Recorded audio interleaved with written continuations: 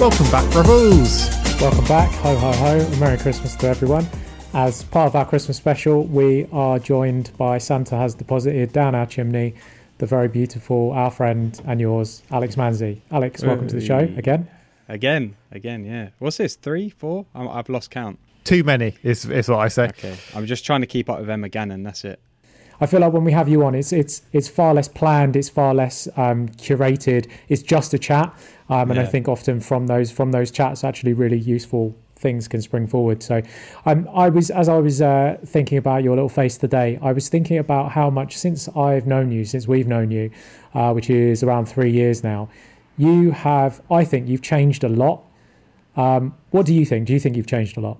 My hair's growing. I'll give you that. Yeah. I think, mate, I think you're right. I definitely think you're right. There's been, especially this year, like for me, there's been so much growth, like just on a very personal level, let alone like, you know, what I'm doing, like with coaching full time, the podcast, like everything else, content wise, everything else. Yeah, there's been huge growth because it's like my life are outside of, like personal life outside of coaching, outside of podcasts has changed significantly. When we met, I was still working full time. When we met, I just started the podcast. When I met, I don't think, maybe 3 years ago, maybe I just started tipping my toes in the water of coaching, stuff like that. Whereas now it's like the other end of that scale. I work for myself. I've got my own coaching business, which is full time. Podcast is going well with what I want it to go well with. Obviously, there's still massive room for growth in all of those, but like, and then like, I want to contrast that. I want to look at you guys. Like you guys have had the company. You had the company for a lot of years by the time we'd met. Then you set up the podcast. The podcast has created this incredible growth for you, and then off of that, you've both gone on like incredible journeys with your own personal work. So it's like it's kind of like the other way around for you guys. It's really weird. It was like, you know, you had this like entrepreneurial life, and then that's pushed you into like solopreneur life. Is that a word? I don't know. We'll use it. We'll take Solopreneur is Solopreneur, that's the one. Yeah. And then for me, it's like being the other way. It's like just going into entrepreneurship at all. Like, so it's like similar journeys, but yeah, like I just feel there's been a lot of growth all around, man, between the three of us, you know. What about you guys? Do you feel that as well? It's interesting when you talk about how the fact that, we kind of ran companies before and it feels like it's not something new, but then it's like, it's almost like the entrepreneurship that we did before was the kind of working for someone else. It seems so separate compared to how it is now, in terms of before it was like, okay, this is what we think a business should be like based on what our inexperience in the world is and how kind of growing up, this is what when you look at other businesses, this is how they're run. And it's not necessarily asking kind of the questions of what you want and all those different things that I think we're all experiencing now, where you suddenly hit a level of like, actually, what is it that I want? What is it that I kind of want my career to be? Whereas I feel like it's only it takes that experience of, I think, doing something before you kind of realize what you want when you're first getting started. It's to kind of not have the pressure of like, you're going to know exactly what you want right now, because I think that only comes with experience, only comes with time. And I think that it's through experiencing all the different things that are available do you realize what is it you actually want. Yeah, I remember listening to an interview with Henry Rollins, and he was talking about a mentor when he was younger, talking about like getting fit and going to the gym. And he said that he basically ordered Henry, don't take your shirt off in front of the mirror for the next 6 months. And I just want you to come into the gym every day and lift these weights and whatever. And when you finally do take your shirt off, you see that there's this remarkable difference. And I was trying to think today, like how much I have changed. And it's like, it's because I've taken my shirt off in front of the mirror every single day. It's very hard for me to see any change, if you see what I mean.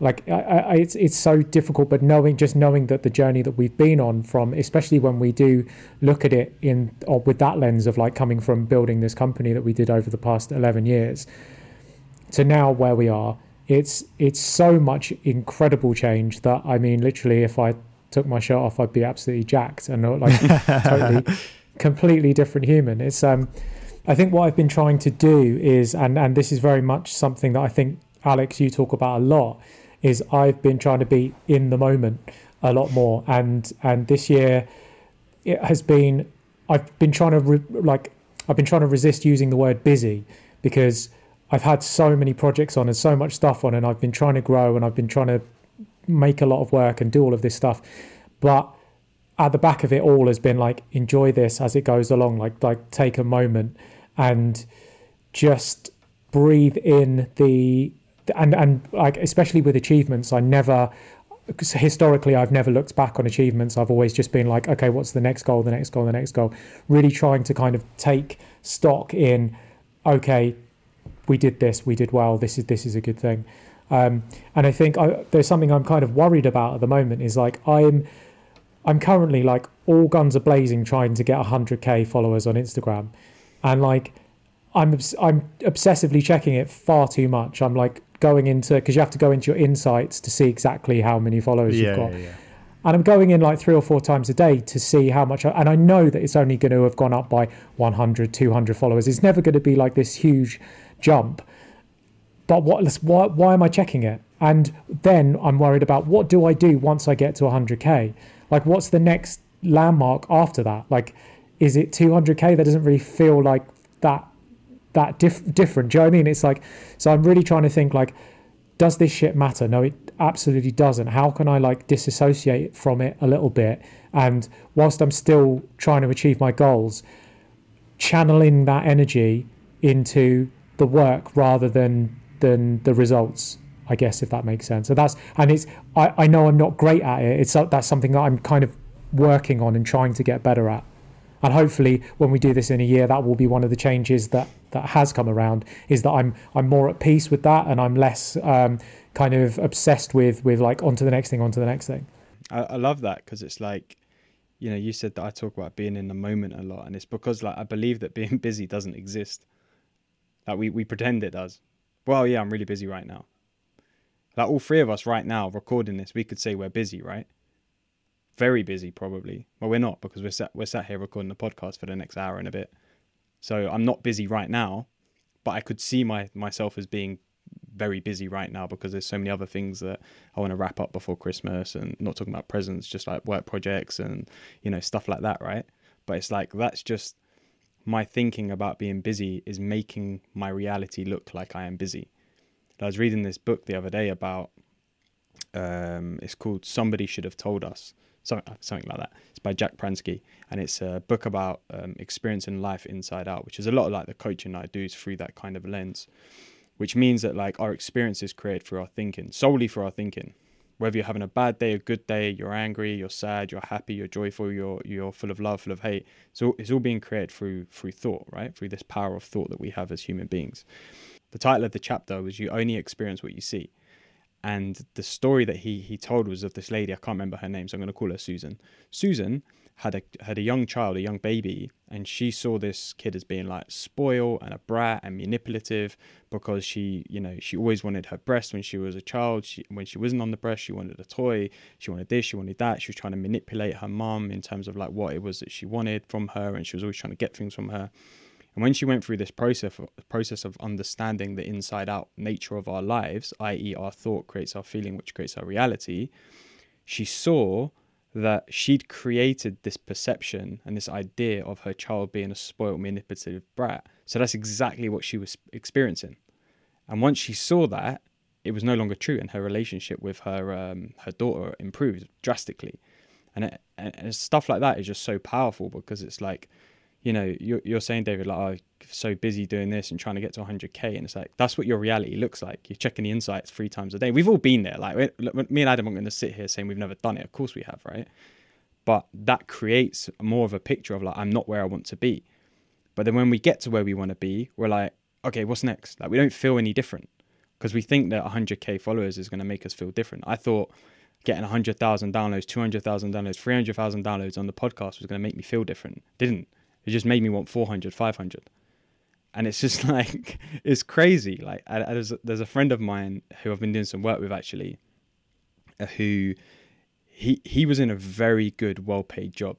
He was earning like $250,000, because he works in America, dollars a year. And I was having a conversation with him, and he's recently left the job to start up this new creative agency with a few friends. And he was like, do you know, the one thing that I realized when I was earning $250,000 a year, I thought my life was going to be perfect. It was going to be sorted. He said the only thing that was different in my life was I could buy Aesop hand soap instead of Dove. Nothing else changed. Okay, he might have had a nicer house, whatever, blah, blah. But you could just buy nicer things. That was it. The feelings he had didn't change. The insecurities he had didn't change. His level of happiness didn't change. None of it. But his perception was that it would.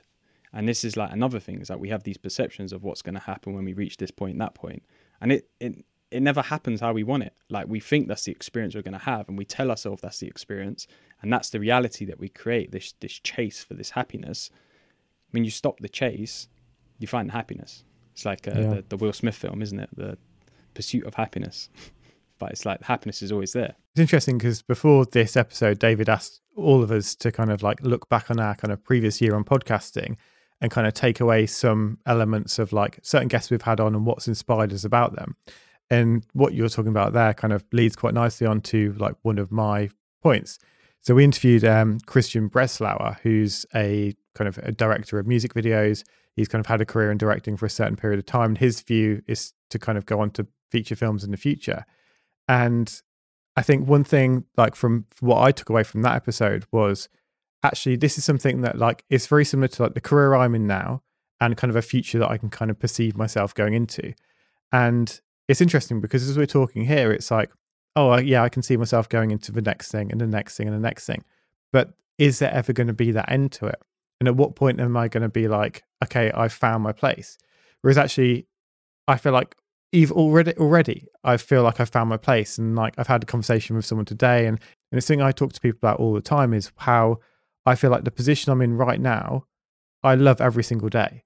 And technically I don't need to go any further. Like I could just keep doing the same thing forever.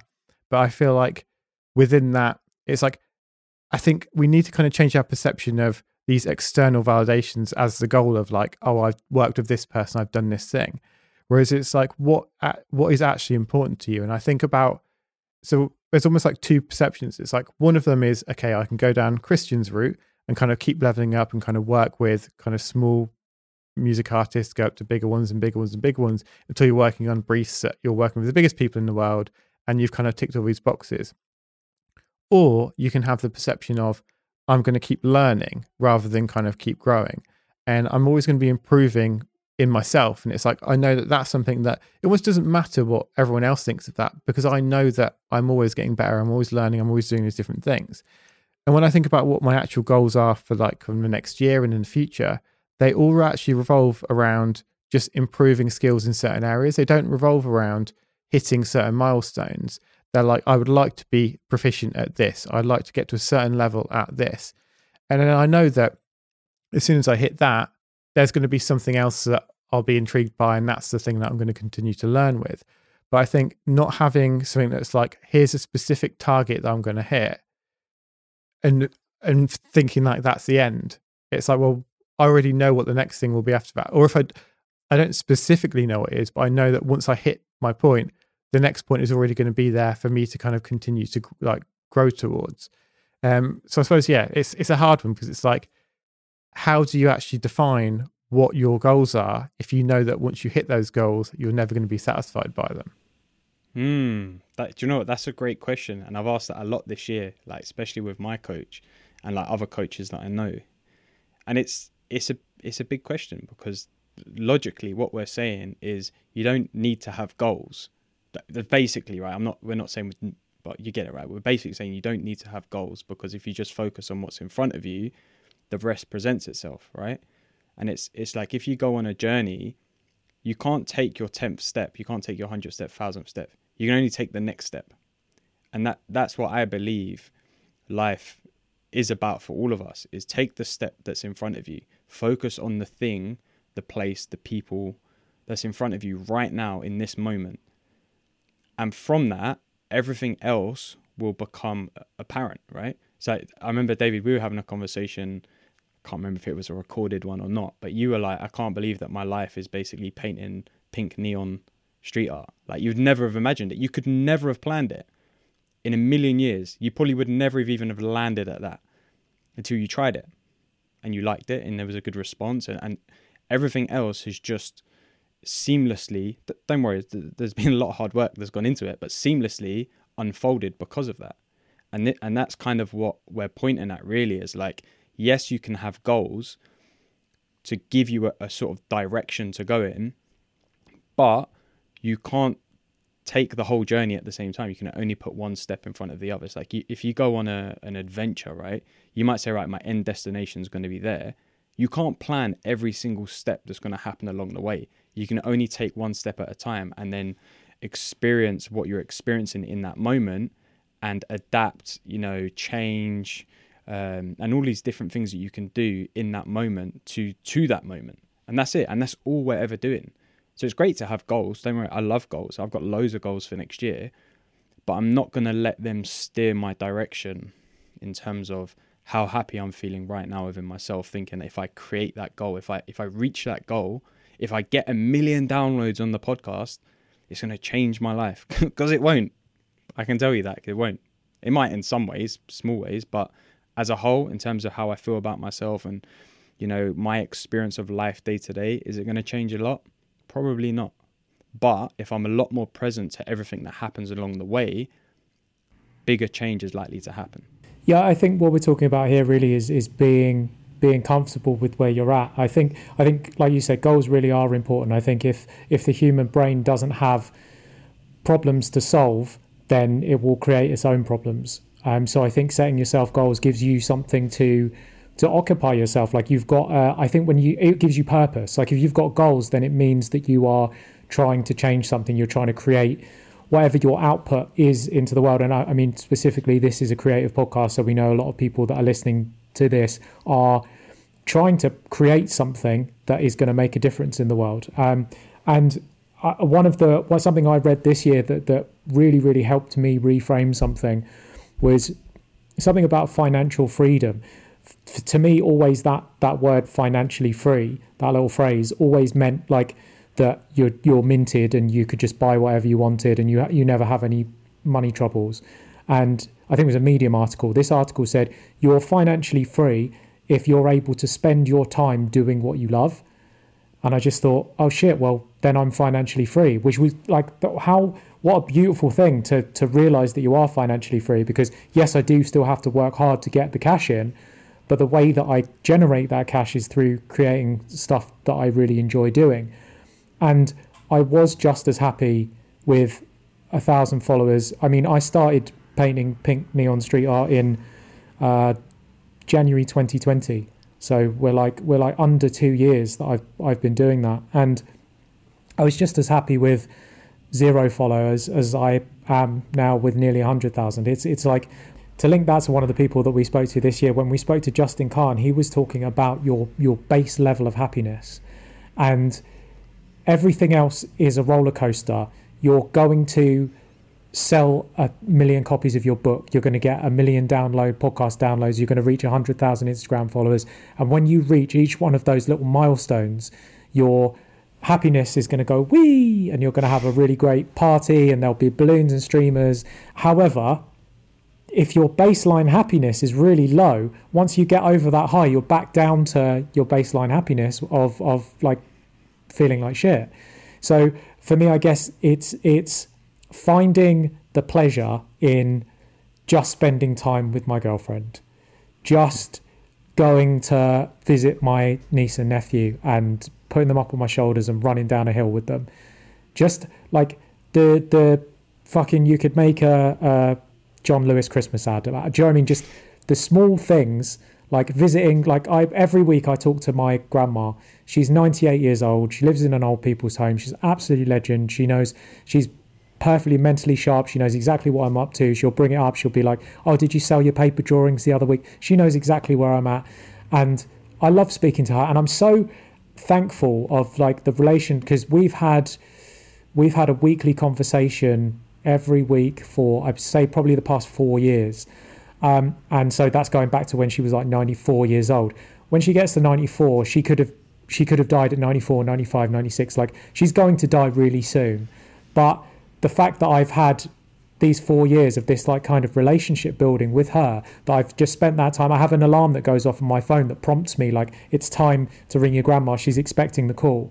Just doing those little things, those are what set my baseline happiness, so that at the end of the day, if all this, me and Adam have spoken about this before, if everything goes away, we know we'll be absolutely fine. If I lose my career, if something happens, whatever, like my work just isn't in fashion anymore, people just don't think it's trendy to buy my work anymore, then that means I have to come up with something else. But I've been in that position where no one was paying attention, no one was listening, no one was interested. I've been there, and my baseline happiness was the same then as it is now.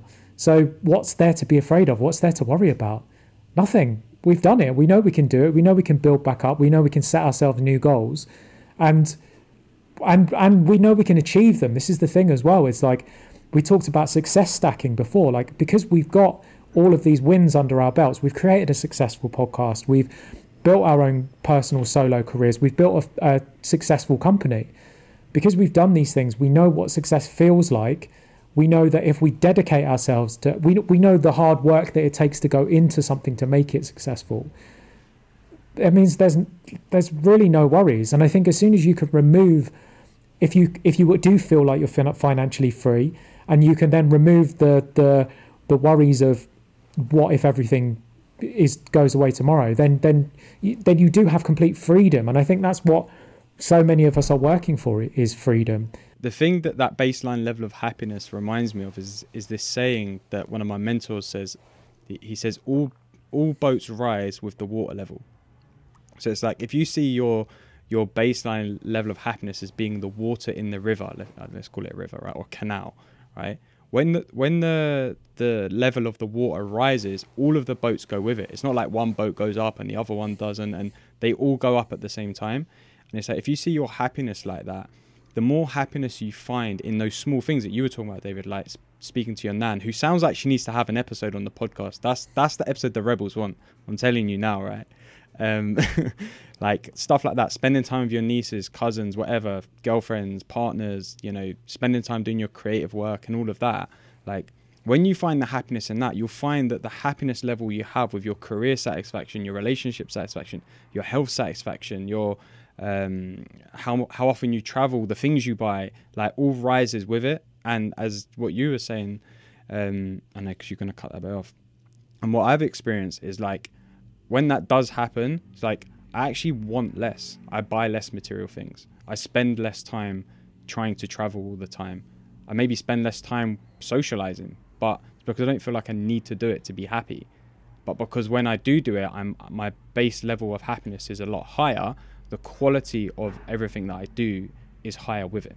I've read a lot of Medium articles this year, and like Tim Denning is my favorite author on Medium. I've tried to get him on the podcast. He doesn't want to come on. We've had a chat, but he's a writer, and I don't think he wants to talk on camera. So, but I do really recommend his writing. I found it really useful. But he talks a lot about money and investing and crypto and all of that sort of stuff. But I've really sort of started to think about the things that I buy.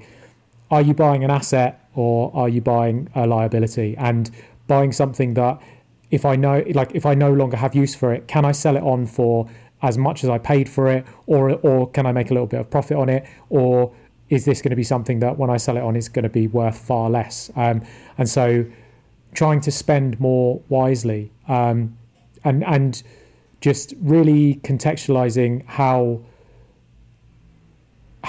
it has nothing to do with my happiness, really. Like, I enjoy buying cool shit, like everyone does, but the reason that my art career exists is not to provide me loads of cool shit.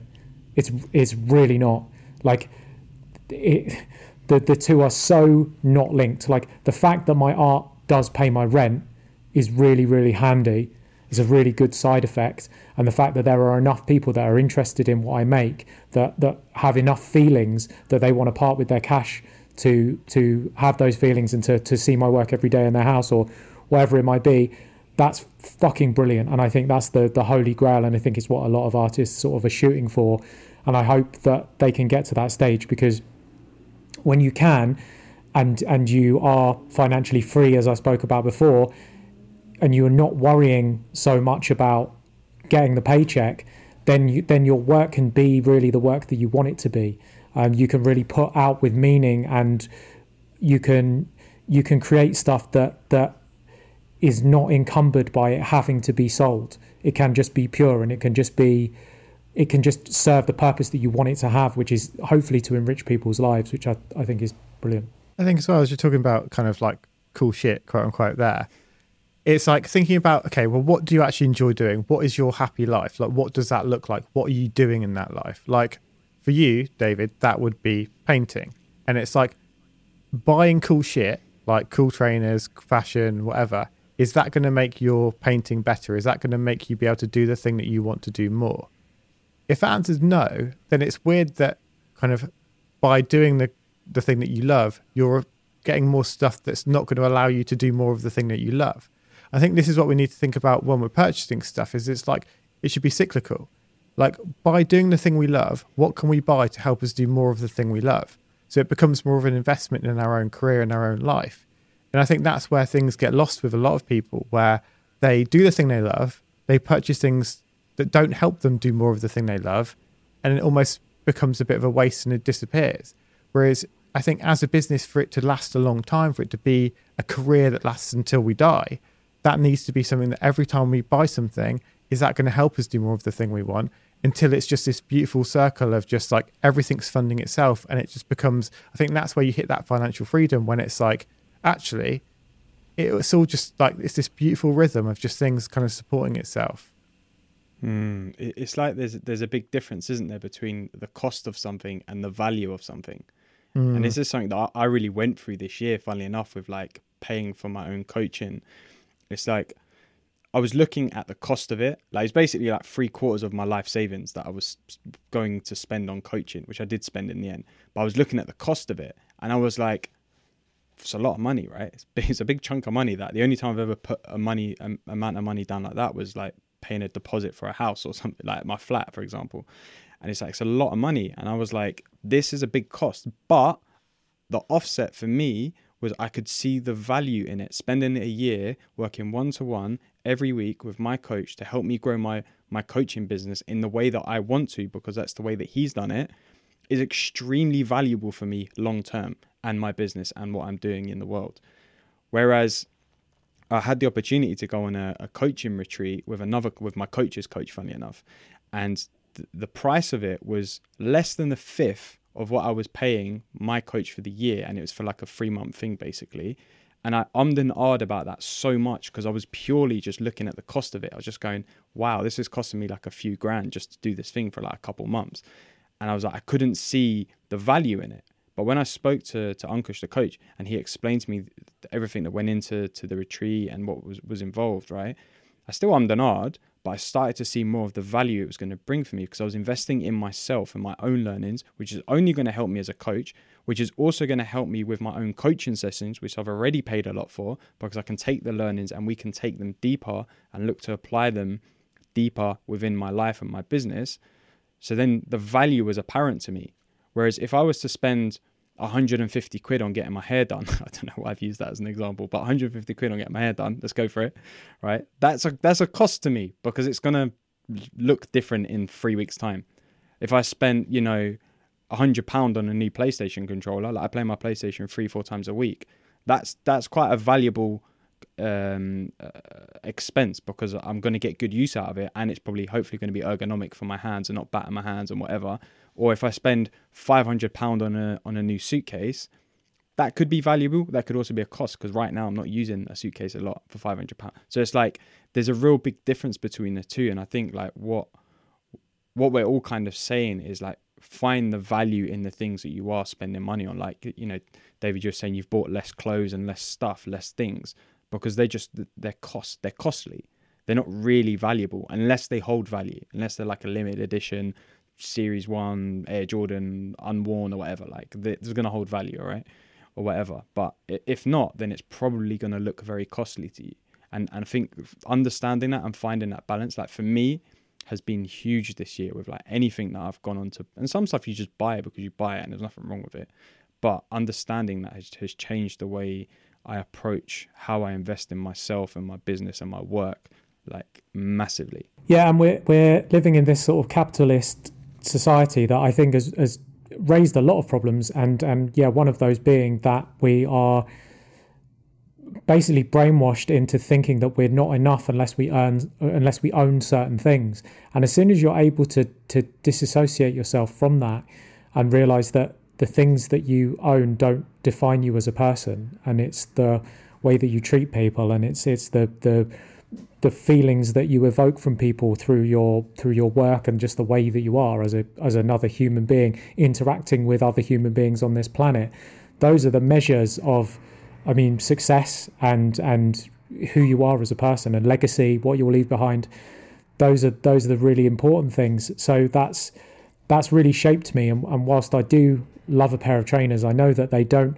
I think when you look at youth culture, so much of what a person is based around the kind of shit that they own, and especially for kids now. I mean, it was definitely a case when I was growing up, but like not nearly as much as it is now of just the relentless like having to keep up with the trends, and the fact that we've got these fast fashion houses just pumping things out because they see something go viral on a TikTok, and the next day it's on your shelves, and then by the next week it's out of fashion, it's in landfill.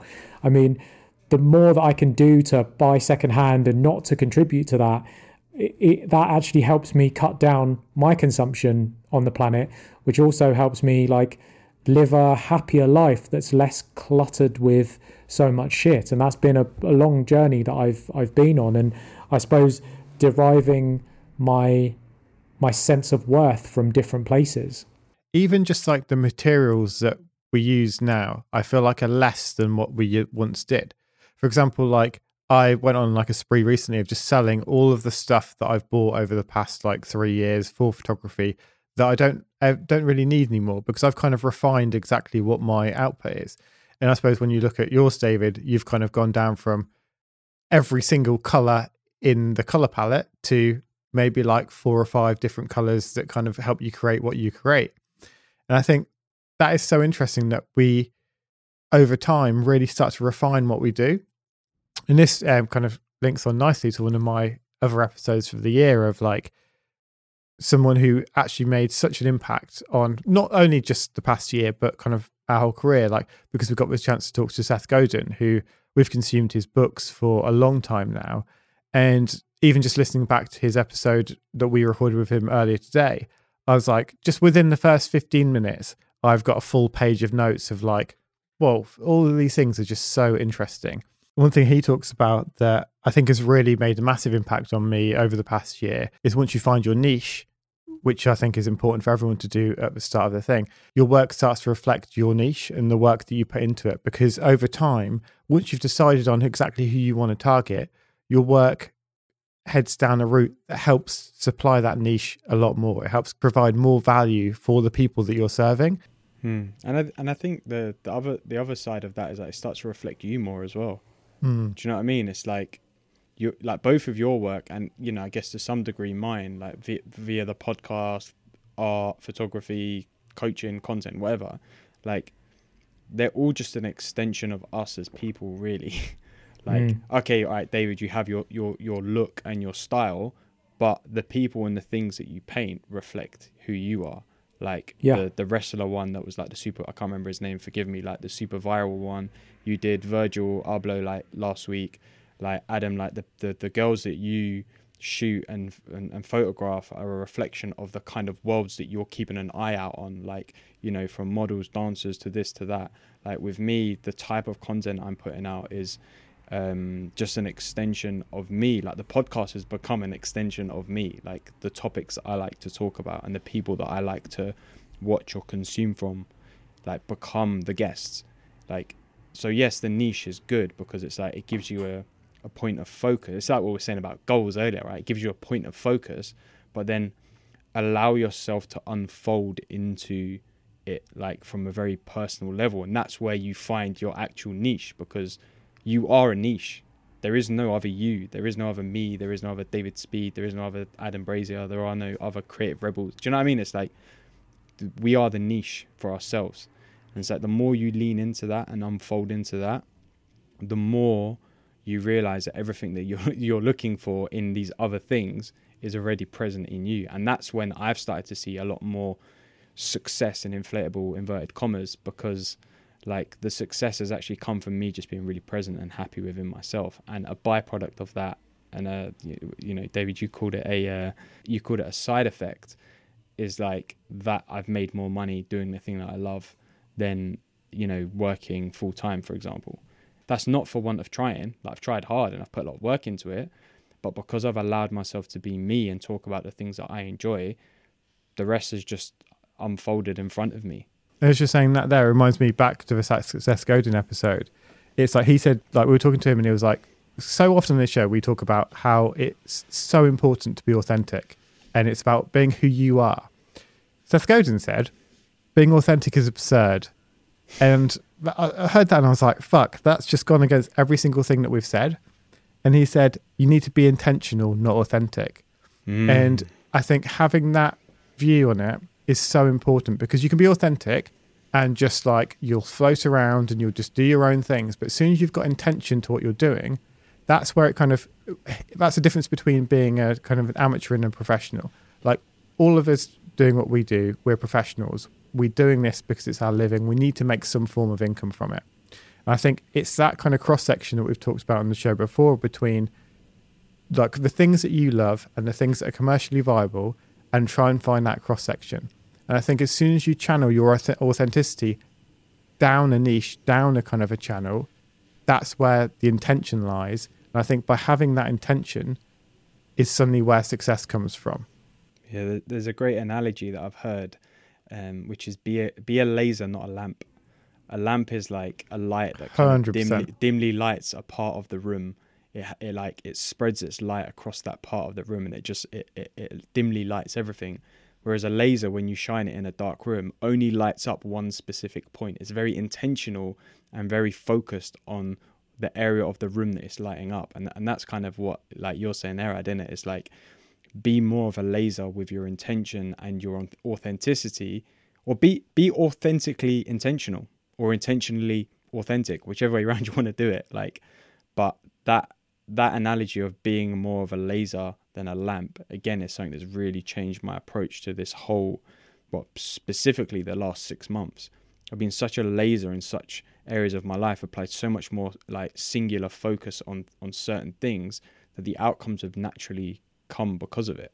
Not because it's like there's been some great system or like some great, you know, unknown mystery that I've discovered. It's just by putting more focus on something. It's so interesting. And like just to go to, like, my mind's use the word focus, I go straight to photography. And like effectively, I love that analogy. I think it's such one of the best analogies I've heard for the level of focus. And I think if we could think of ourselves as we're all a light. We all have the same output. We're all going to hit in the same direction, but we choose what lens we put in front of that. And the more focused that lens is, the more of a laser will come out of it. It's interesting because like even if I look at that as an analogy, right, for how I've approached the podcast this year, like one of my standout episodes for me was actually one of the first ones I put out this year with Dr. Rangan Chatterjee, who's got the Feel Better Live More podcast. Like, amazing podcaster, amazing author, I mean, just amazing guy in general. Like, let's be honest, right? Amazing dude. And one of the biggest podcasters in the UK, one of the biggest authors, you know, most well-known people in the UK right now, probably, especially in the podcasting world. But outside of that, I'm sure it's the case also. And because I'd put so much focus and attention onto the podcast and that kind of niche, you know, I don't really like using that word too much, if I'm honest, because I think, like you said, you can start with the niche but then let it unfold naturally, which is kind of what I've done. I arrived at a point, little old me, Alex Manzi from North London, like arrived at a point where I had a really amazing conversation with one of the biggest podcasters in the UK. And it's like, that doesn't happen by chance. You know, there's intention behind it. There's a laser-like focus behind it. And it doesn't have to just be with someone like him. That could have, you know, gone out into, if I was an acting podcast, it could have been The Rock. Like, do you know what I mean? It's like whatever. Like, and you guys have had some incredible guests over the years because there was such a focus on what the podcast is about, you know, as another example. And I think for me, that's like really important. And that episode always stands out for me because we spoke about everything but what we were supposed to speak about, which was his book, we spoke like really openly about like self-development and going through your own journey and what's that's like and the struggles behind it. And it was just so relatable to hear, because I think sometimes you can fall into the trap of like seeing these successful people, you know, who he deems to be really successful people, and they just have the exact same challenges that we have, just with, to use an Adam analogy, a different lens on it. And that's it, right? And that's the thing that really hit home for me of that episode, is like, right, this guy has the same struggles as me, keeping up with content, keeping up with podcasts, you know, keeping up with the social media feed, like plus trying to do your work, plus trying to do good in the world, plus. And it really struck me, because I used to look at him and be like, yeah, of course, like he's someone who can take a 2-month break from his podcast because he's got millions and millions of downloads. Like people are just always going to come back to his podcast because it's so popular, blah, blah, blah. And I had this whole story in my head about why I couldn't take a break from the podcast, even though I desperately needed it. And when I saw through that, there was just a story about it, and I was just creating this image and this perception of my own reality. Again, going right back to the very beginning point of like creating the experience that you have. Like it made me see like he's just having the same challenge that I have of like needing a rest from the podcast. Therefore, he takes the rest, regardless of whether people come back or listen or not. But he has faith in his audience that they will come back and listen if he took a rest from the podcast. And I did the same thing. And I saw the exact same thing happen. Took a break for, I think it was like 3 months in the end, because I was just feeling super burnt out, trying to keep up with the weekly releases. And I was doing 2 episodes a week at that point as well. It was exhausting, man. And I was losing focus on other stuff. So I took the break and I came back, and like the numbers afterward, I took like, you know, a month, 6 weeks, 2 months over to get back to where they was at, to get the consistency. The numbers are exactly where I left off. And it was like, there was no loss in terms of like listenership or content or whatever, but there was a lot that I gained in terms of rest and recovery and fresh ideas and a new approach and a new excitement for the podcast and the rest of it. And I think that for me, I look back at that episode because I was flicking through them earlier when David asked the question, like, what's the episode like? Some of the episodes that stand out for you, like that one massively stands out because that got a real ball rolling for me this year, probably without me realizing it at the time. But now that I look back and reflect, I'm like, yeah, like that set me off on this idea of like, it's okay to have these challenges, even if you have X amount of million of downloads or, you know, 100,000 downloads or 100 downloads, or whether you're super successful or not super successful or whatever the hell any of that means or whatever. Like, it's fine to take rest if you're feeling burnt out because you want to recover. Like, if your quality of your living is going down because of something you're doing, then you probably need to change to something you're doing. Yeah, I think with you, like, you've got a track record. You're what, like 250 episodes deep now, aren't you? Like, Nearly. I think, yeah, and I think we're probably at a similar number. And it's like, I think that's fine. I think what is not fine is using that as an excuse. If someone's listening to this and they're like, oh yeah, Alex said it's cool to take a break. Like, have you earned that break? I think if you're working so hard that you're like, okay, this is becoming a bit of a grind, then it's time to reflect. Like, are you doing something that you love? Can you, if you took a break, are you going to come back with it with a renewed passion? But I think I saw something recently. It was posted by one of our listeners, and it was, and she'll listen to this and she'll get on my case as she always does. Shout out to Rosie. But she posted on her story this article of like, the worst thing to ever happen to art was that we became content creators and the art became content. And basically what that does is it puts this unfair pressure on artists to be creating content, as in they have to keep like putting stuff out. And I just don't agree, because I think, when has art not been content creation? When has art not, like, if you look at the most successful artists of history, if we look at like the amount of paintings that Jackson Pollock made, if we look at the amount of paintings that Frida Kahlo made, like a really important podcast for me this year that I discovered was a podcast called Art Holes, which is really deep dives into art careers of famous artists. And I think I listened to the Frida Kahlo one. I think it's 13 hours. There's a Jackson Pollock one. Yeah, it's insane, but they're so good.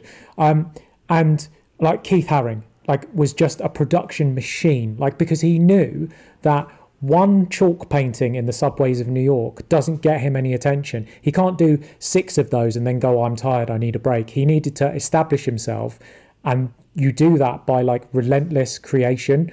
You learn so much in the relentless creation about yourself, about your practice, about you as an artist. Like Alex, you probably took a break at like 210 podcasts. Like, you had learned so much about yourself in those 200 episodes. You will have helped so many people in those 200 episodes. You would have gained a loyal audience base who will not mind when you take a break.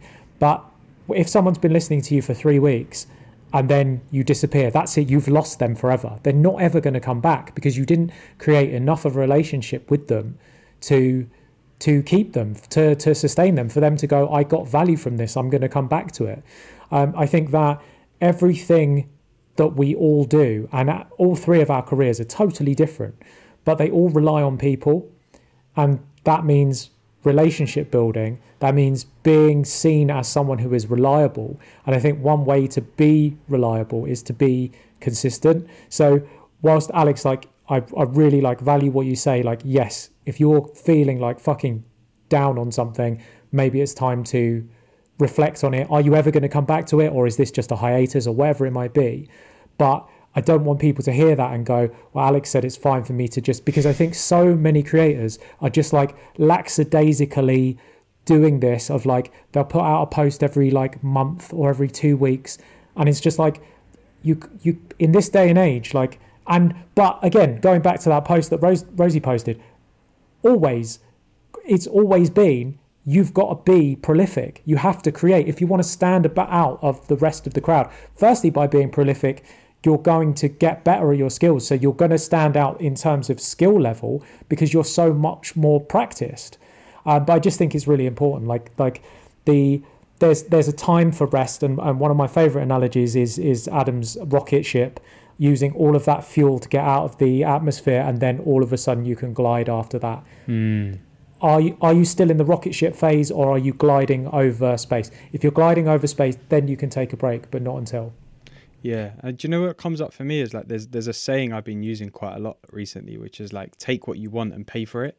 And it's like, if you're 3 episodes into a podcast and you want to take a break, what you're going to pay for that is like what you're saying, David, is like, you're going to lose the people who have been listening to you, because there's no reason for them to feel like a sense of loyalty or value exchange or whatever. For me, it was, do I want to take a break? What I'm going to pay for that is that, okay, I'm going to have a dip in listenership for a month or 2 months, whatever. Yeah. Well, I didn't know how long the break was going to be when I took it.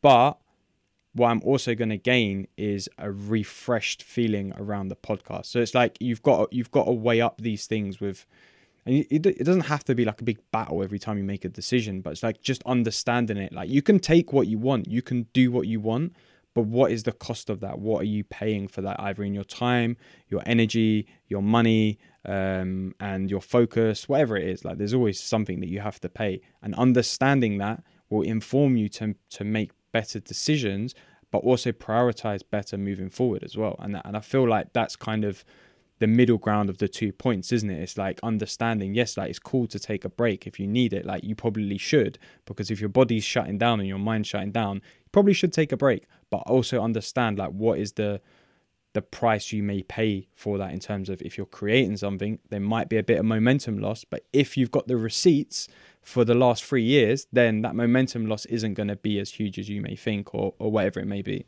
And I think like all of this just comes down to trust. Like, trust is the most important thing here. And I think this is what, like, everything we do, if we're going to do it to become a commercially viable thing that's going to keep us going, it requires other people. And like, building trust with an audience is the key here. And I think if we decide we're going to do 3 episodes and then take a break, you're not going to build trust in that period of time. Like, that's such a short period of time. Like, trust is built by making a promise to your audience and doing it again and again and again. And it's like, just think about the real people you meet in real life. It's like, you don't meet someone and instantly trust them. You're always kind of a bit skeptical to start with, and it takes a long time for a relationship to be built there where you actually trust someone. And I think that's where it comes to when you can take the break. Is it's like, do your audience trust you? Do they think that, like, okay, well, are you going to come back tomorrow? Like, Are you the kind of person who puts out one piece of content a week, one piece of content every 2 months, and it's like, oh, I've done this, oh, here's 3 posts, oh, I'm going to take a break for a while, oh, here's another bit. Like, there's no trust there of like, are you going to be there when I need you? And I think that's where it comes down to, like, do your audience trust you?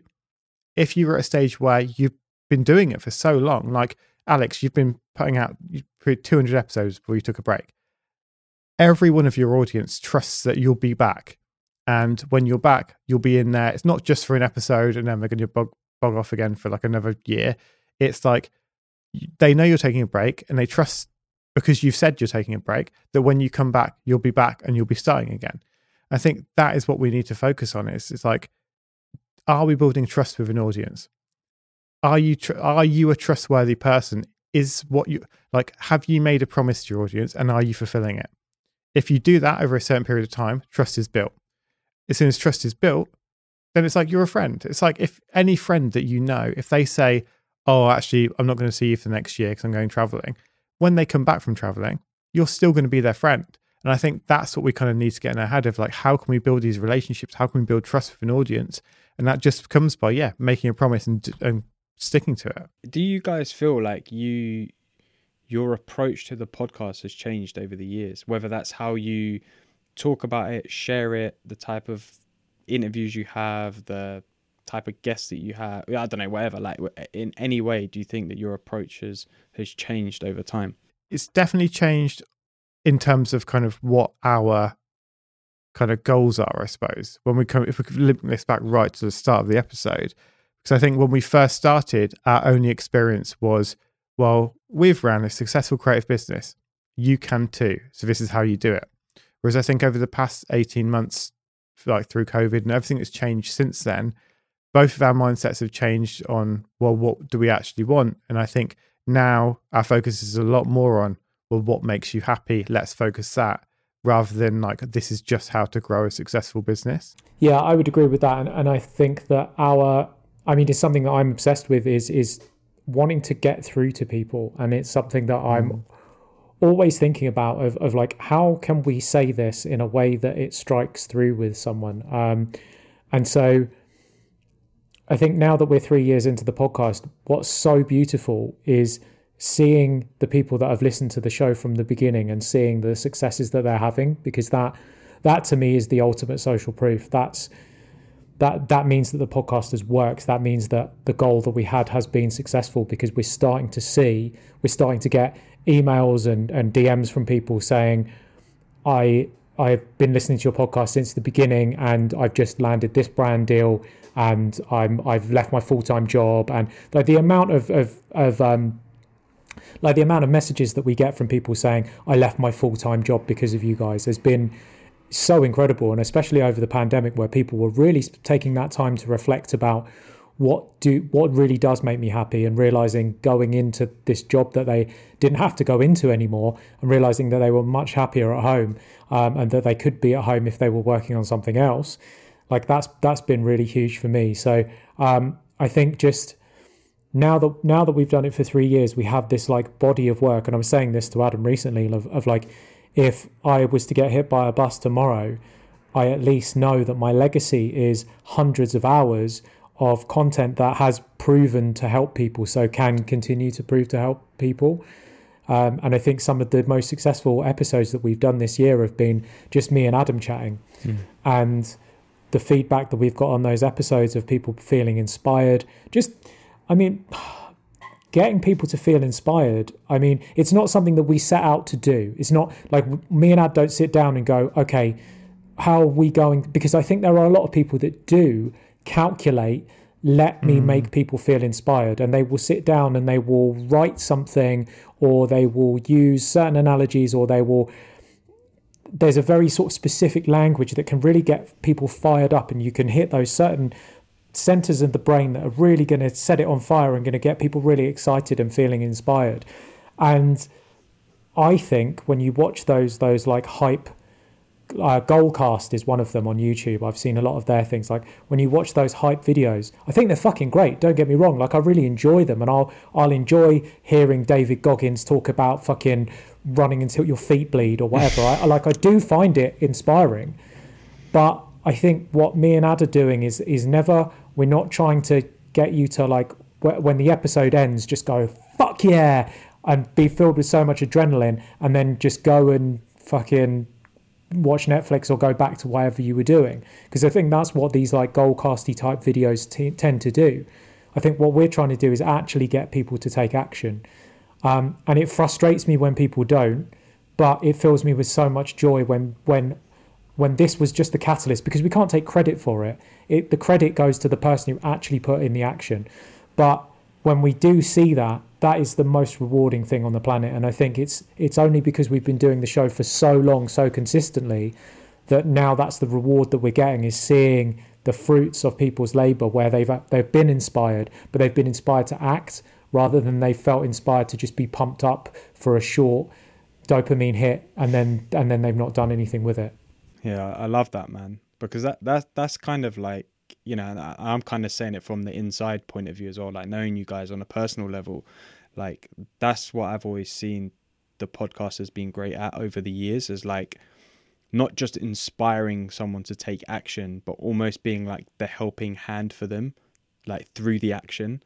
And that's the bit that I really have enjoyed and changed a lot about my approach with the podcast this year. And this is why I asked you the question, because I kind of started to notice that there was a lot more David and Adam episodes, and you know, what, like every 2 or 3 episodes I was noticing at one point it was like you guys like sharing your things and going, well, this is what's worked for us, this is how it worked, this is what we learned, and this is how you can apply it yourself, is a lot more powerful than like the David Goggins, like, if you go out running every day and your feet bleed, like, keep going. Like, yeah, cool, I'm gonna feel like super inspired, but then I'm probably gonna go and sit down and play PlayStation after. So it hasn't really actually created any sense of action in me. Whereas like one thing I've been doing is like very similar actually, is like treating my podcast as a coaching tool. So like I'm talking, and this is why I've always done the Infocus sessions. At first it was for that little 5 minute of inspiration, right? But now it's like a real, like, this is the stuff that I'm learning, this is what I'm going through, this is how it's helped me, and this is how it can help you. And then I will always invite people to message me, and we can have a conversation. It doesn't have to be on the phone. It can just be in the DMs, but we'll see how we can take your learnings and apply them to your life. Because the only way that transformation is created is through taking action. You can't create transformation just by taking on information. It's just not possible. You can read all the books. You can listen to all of the Creative Rebels episodes, the hundreds of hours of them. But if you're not taking action, the information is useless to you.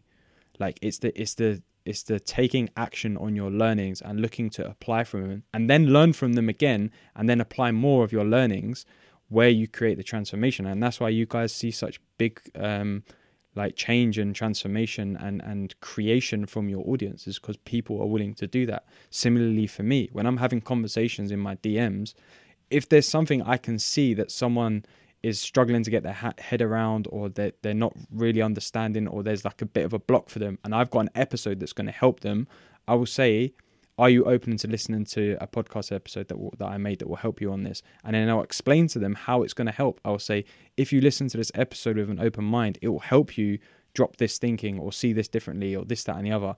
This is the change that is created for me. Send them the link. Let me know what you learned from it. And then we'll have a conversation based on what they've learned. And that is my way of helping someone create transformation within themselves.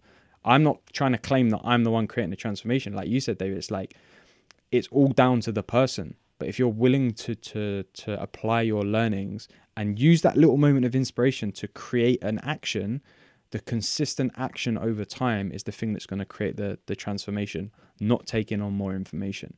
And that's been a big thing for me this year. Like, it's actually seen my listenership and downloads plateau completely across the year, because I've just been more focused on helping the people who already listen and the people who I'm already having conversations with, rather than trying to get new people in the door, because that's far more powerful for me. Yeah, that's it, isn't it? It's the measure of success is not how many downloads we get, it's actually how many people that we help. Because if it 100%. was how many downloads we get, then we could just do those. Like, we're not idiots. Like, we do know how we could make those fucking viral. Yeah, there's an episode we did recently, and David had a proper proper rant, and it was like brilliant. And at the end of it was like, boom, it's like, you need to put an audio track at the end of that. And in the edit, I just put one. And people actually started to DM and like kind of share on their stories, of being like, this got me fired up. And of course it got you fired up because it's playing on that manipulation of emotion. And it's like, if we put an emotional track behind, and if we had an emotional track for this whole episode, everyone would feel so fired up. If you just drop it in and every now and again, everyone would be like, oh, it's just so good, because music does that to you. There's a TikTok I watched that was talking about how the X Factor manipulates the audience. They will choose which contestants they want to be villains, which ones they want to be heroes. And then they will play certain tracks underneath, and you won't notice it while you're watching, but you'll start to have negative feelings towards someone because of the angles that they've shot them at, the way that it's been edited, and the music that they put underneath. They will totally manufacture who they want to win the contest. Like, it's totally fucked. The series on TikTok, I can't remember who made it, but if you look up who X Factor owes an apology to, and she goes through and sort of documents the different people that have been fucked over by those reality TV shows. But it's like, yeah, if we wanted to do that, we absolutely could, and it would maximize downloads. And it's like me and Adam have always said, like, if we wrote a book, it wouldn't be the 4-hour work week. It wouldn't be the quick guide, the 60-second millionaire. It would be, here's the fucking 10-year graft. You better learn to love what you do, because that's all there fucking is, mate.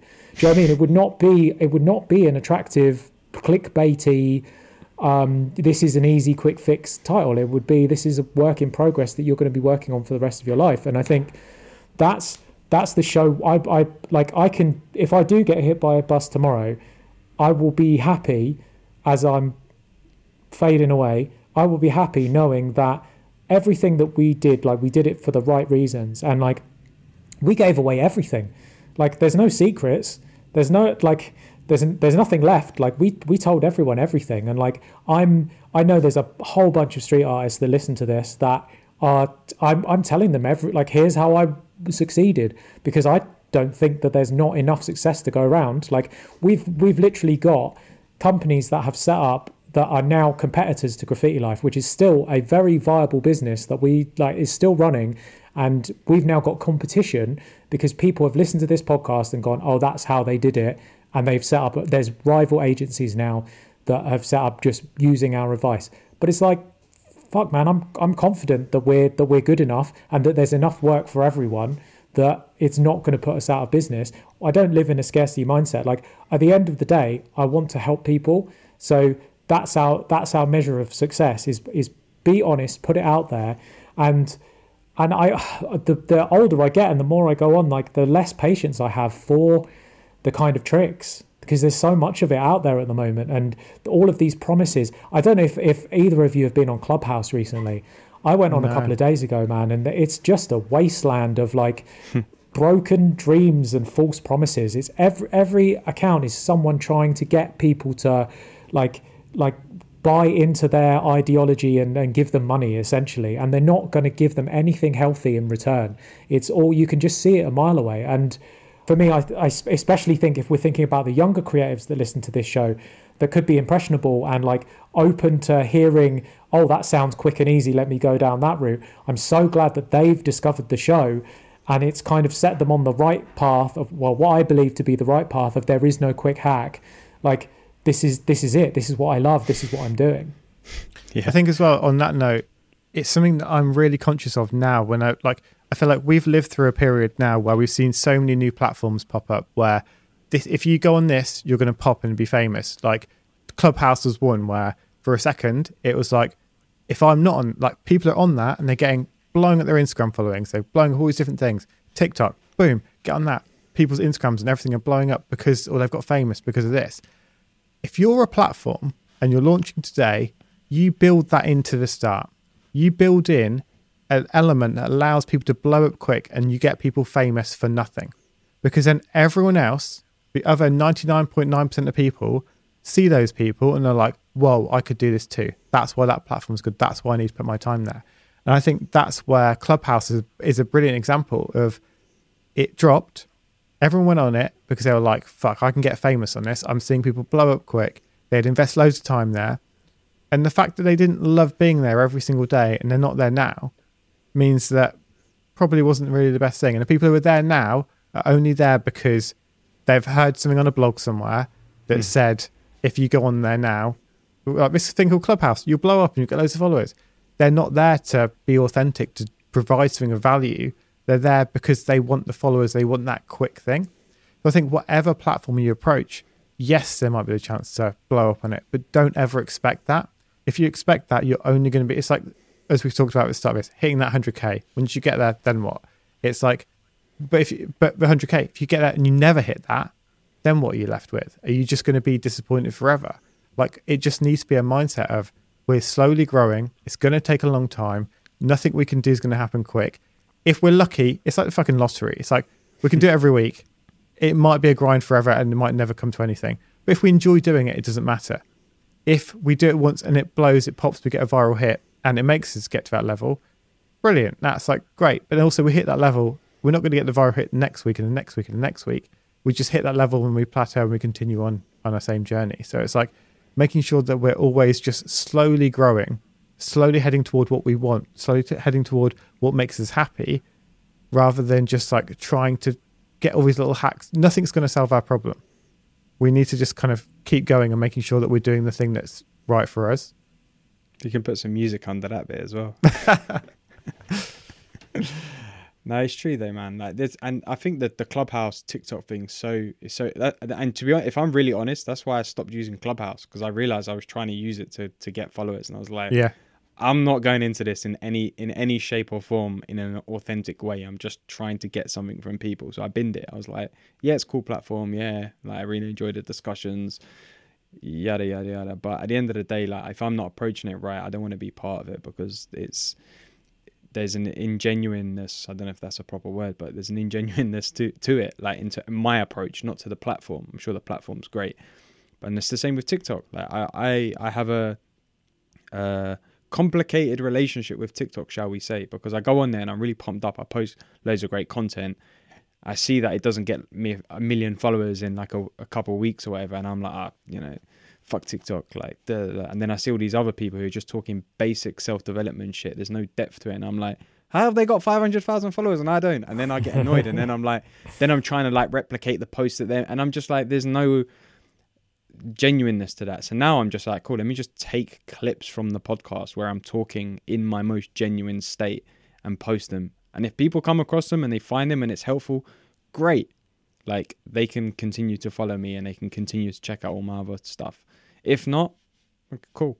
I'm also cool with that. And it's changed my approach to TikTok. I'm a lot more, like what David was saying earlier, like going into the analytics and seeing how many followers I've grown in this past week. I'm just like, I could do that. I know how to do that. I know how to get to 500,000 followers. I worked in social media for a long, long time. I know how to gamify it. I don't want to, because I can't be bothered. It's not fun for me that way. It's more fun to just post stuff that I enjoy and do what I do and who I am and be who I am. You know what you're putting out is good. If someone comes across that, they're going to get a benefit from it. Rather than just like, oh, I'm only putting this out because it's going to get me some form of reward. There's a different side to that. And I think that's where like the difference between someone who's going to have a short career compared to someone who's going to have a long career is, it's like the intention behind, it comes back to intention. It's like the intention behind what you put out. Are you putting out there to get yourself a following, or are you putting out to try and help the audience? And I think that becomes really clear over time, especially when it comes to building trust, as we talked about as well. If your audience can see that you're trying to help them rather than help yourself, I think you're going to be left in a much better place. Yeah, it's funny because I did this whole little mini series on TikTok. I think it was last year or maybe even earlier this year. I can't remember now. But it was like interesting facts about your brain, and it was like part 1 to 20. And I basically just Googled interesting facts about your brain and then just picked out the 20 most interesting and then just sat there and recited them into the camera. And I was like, I was only doing it because I was like, these are going to go viral. And a lot of them did go viral to a certain extent. They did get me followers. But I was like, I didn't enjoy it because I wasn't talking about anything I actually knew about half the time. I was just reading the bit of paper that was next to my phone, or I was reading it and then trying to recite it off the top of my head. And it's like, now, if I was to do something similar as an example, I might choose like the most life-changing quotes, for me in the last 2 years. And then I can share the quote and then talk about how it changed my life, because I can actually talk about that from my experience and not just like because it's a cool thing that I think I should be doing to get views and followers. Like there's a totally different approach to it, and it might get a way less views. It might not. I might pop off and blow up like David and you Adam. Like who knows? But who cares at the same time? Because I don't anymore. That's actually something that I've been thinking a shit ton about recently, is that there is a way to... It's so difficult. Like, basically, we're surrounded by idiots, and that's a really, really mean thing to say. It's a really mean thing to say, but I've been thinking about it a lot recently. I've been looking at posts that say, like, comment the word cat in your language, or what's your favorite emoji, and I just think, surely no one will have written that in the comments. And you go into the comments and it's like 1 million people doing these things. And I look at all of this like really, really base level fluff that the internet is filled with. And it's definitely the same on TikTok. And obviously you contributed to some of the fluff by just reading off things off of Wikipedia. But I see why you did it, because you see what does well. And so often what does well is really, really low-hanging fruit that's just simple shit that you would think, how has this gone viral? But then when you think we're surrounded by idiots, that's why it's gone viral. So I think, this makes me sound like such a dick, but like I really think for me, I was worried about that with the podcast. And then when I was looking at Tim Ferriss's podcast and realized this is high-level shit that Tim talks about, and there is enough of a viable audience for there's millions of people that listen to Tim Ferriss. And so then when you realize, yes, we are surrounded by idiots, but also there are people who are interested in self-development. They're interested in working hard. They just need a few pointers to set them in the right direction. That, for all three of us, that is our audience. As long as we understand who we are making our work for, and we're not, and again, it comes back to like what we were talking about with the fancy music underneath an inspirational vid. As long as we know that we are, because we could clip something out from this interview that is poignant, and if the algorithm does serve it up to the right people, it will go viral, because there are enough people who are interested in the types of conversations that we've had on this podcast today. So I think it's quite difficult to get bogged down when you see so much success for really, really shitty stuff. And I see it with girls who are posting their arse next to their paintings, and it's like, I see what's happening here, and sex sells, and all power to you. But for the artists that don't want to show their arse, they've got a harder journey. And like, I know female artists that could quite easily could go down that sex sells route, but that's not something that they want to do, and it's not something that I encourage them to do. But I can see how attractive that might be, because you are going to get a quicker hit. You are going to get more viral success by posing next to your painting with like all your makeup on and your lip filler, and do you know what I mean? And it becomes not about the art, it's about the artist. And I can see why that would be frustrating for people. But I think if you've worked out who your audience is, you've got 12,000 TikTok followers. That's not a number to be sniffed at. Like, if you put 12,000 people in a room, that's a fuck ton of people. Yeah, do you know what I mean? Arena, and it's like, exactly. So you know who you're making it for. You're not making it for the followers. You're making it for those 12,000. So it's like you said with your podcast. You're making the podcast for the people that are in your DMs, the people that you're directly interacting with. And I think as we round out 2021, it's been a wild year. It's been ups and downs. I think what I've really taken away from this year is just like creating a community is so fucking important, and realizing that the work that we're making is like, we're older now, like we're all on a journey, and we're trying to make a difference. We're trying to put shit out there that actually means something to people. And I would rather a few people find real meaning in this podcast or the paintings that I make than do a fucking than play on nostalgia or pumped up music, or use the tricks that I know exist to make a viral hit that is really just junk food. I'd rather have like the sustained real meaning, because at the end of the day, when I get hit by a bus, you know I'm going to get hit. You know that's how I'm going to go now, because I've said it so many times in this episode. My destiny, be Adam driving the bus at some point. Probably fucking would be. It probably fucking would be. But when I'm gone, man, like I will sleep easy in knowing that like there were no shortcuts. I was smart, and like so. For example, I started filming my paintings because I realised that video is king and that people like to see the process, and that helped me grow quicker than it did if I just put a still image of my paintings out there. But at the end of the day, it was still the same work, and I'm creating work that I want to make, that makes me feel happy, that reaches enough people that makes them feel happy. I'm helping a bunch of people with this podcast, like I'm not using any tricks. And I think if you want to use the tricks, there are podcasts out there for you. But that's not what you get on Creative Rebels. We'll just dish up what we know works, the slow, the hard, the methodical way. But what it will give you is, it might not give you this huge vanity metric, but what it will give you is an engaged audience who give a shit about what you do.